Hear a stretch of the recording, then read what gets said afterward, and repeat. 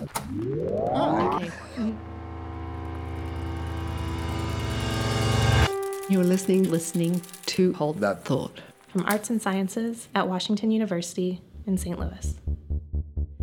Thanks for listening to Hold That Thought. I'm Claire Navarro.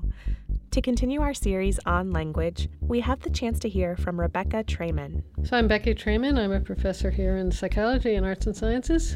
Dr. Treyman heads the Reading and Language Lab here at Washington University in St. Louis, where she and her colleagues investigate fundamental questions about language and literacy. We're interested basically in how children learn how to read and spell. And that's a big question right there. Certainly some children have difficulty doing that. Basically, the idea is that by studying how people learn to read and spell, the team will more fully understand what the stumbling blocks are and how parents and teachers can help children overcome those obstacles. So let's jump into the actual research. In collaboration with the University of Chicago, Treyman has been investigating questions about how children start to acquire reading and writing skills in the earliest years of life.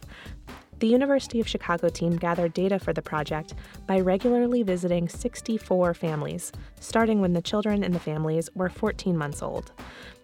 For the first few years, they evaluated the children every 4 months, and then once the kids were in school, the visits went down to once a year. This went on for 10 years. So the idea is to get a lot of information about these children's language development, about how their parents talk with them at home, and to be able to look at relationships between these early home experiences and the children's later success in school. Treyman contributed to this experiment by looking at what is sometimes called the home literacy environment. So do parents read to their kids? Do they talk to their kids even just as they're washing dishes or something about letters of the alphabet? All of these kinds of things, they may be really quite informal. But this may be really an important part of children's home literacy experiences. And she's had some very interesting findings. For example, when you think of parents talking to their kids about the alphabet, you might think A is for apple, B is for butterfly, and so on.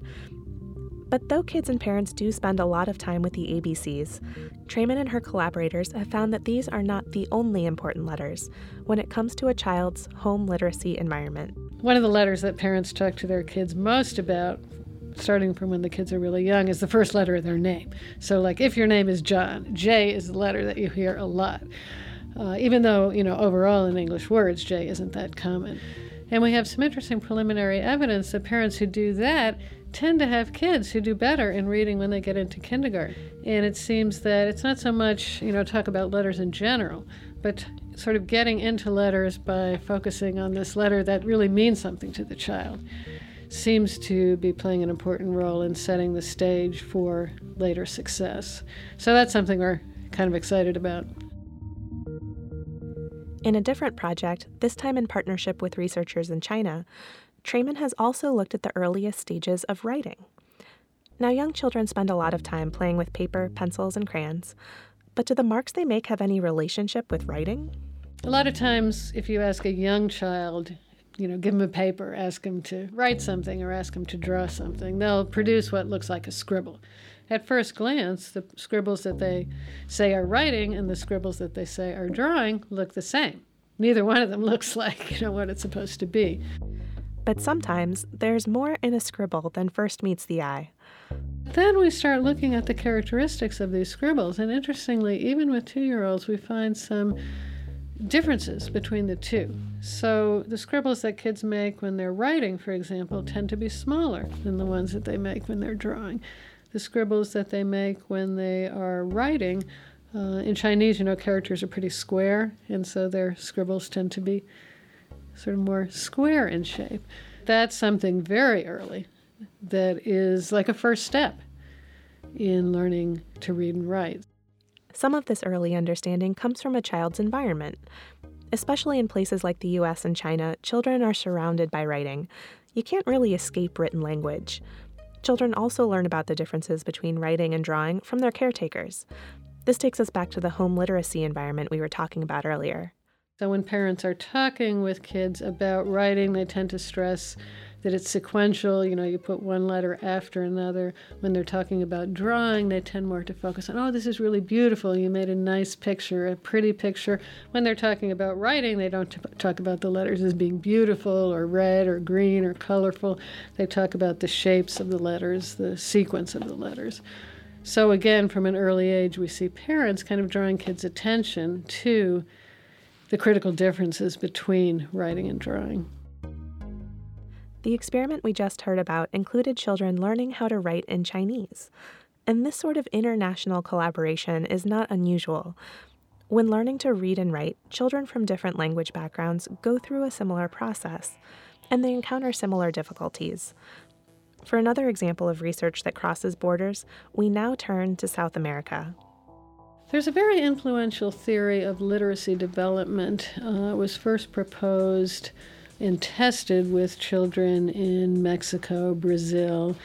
It's been quite influential in those countries and in the U.S. to some extent as well. And the idea behind this theory is that at first children take letters to represent entire syllables.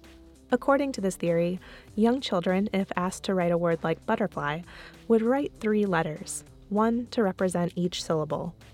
This idea had some intuitive appeal, but according to Trayman, it wasn't really backed up by solid research. The evidence for this theory was really pretty weak. A lot of it was more anecdotal and not really based on quantitative research. And so our research group and some other research groups too have recently been looking at this. Is there really good evidence that children do at a young age spell syllabically? Do they really use one letter for each syllable in a word? If you ask children to spell words, there are bound to be some misspellings that contain the same number of letters as syllables. So one of the questions the researchers asked is, do enough kids make this type of mistake to make it be more than just chance?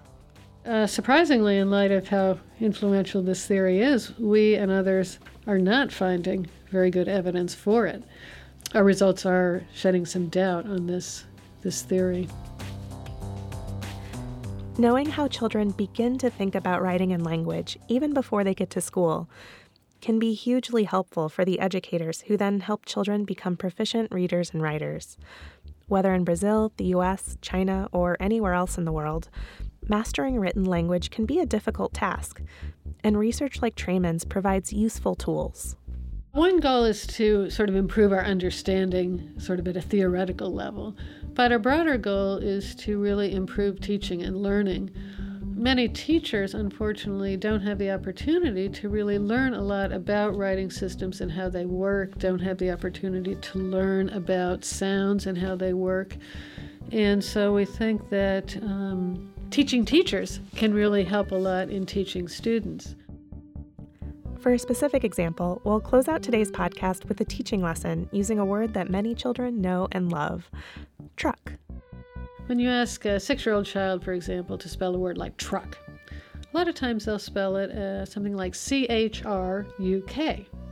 So they write a C-H at the beginning. Now, if you're a teacher and you really haven't thought too much about sounds and how they really work, you might look at that and say, oh, the child didn't hear that word very well. I need to go back and, tell that child, well, listen carefully. Don't you hear a t, truck, t? But in fact, the way that many people pronounce that word, it really does have a ch sound, truck. So if you're teaching a child and they spell truck with C-H-R, you should say, great, you really listen carefully.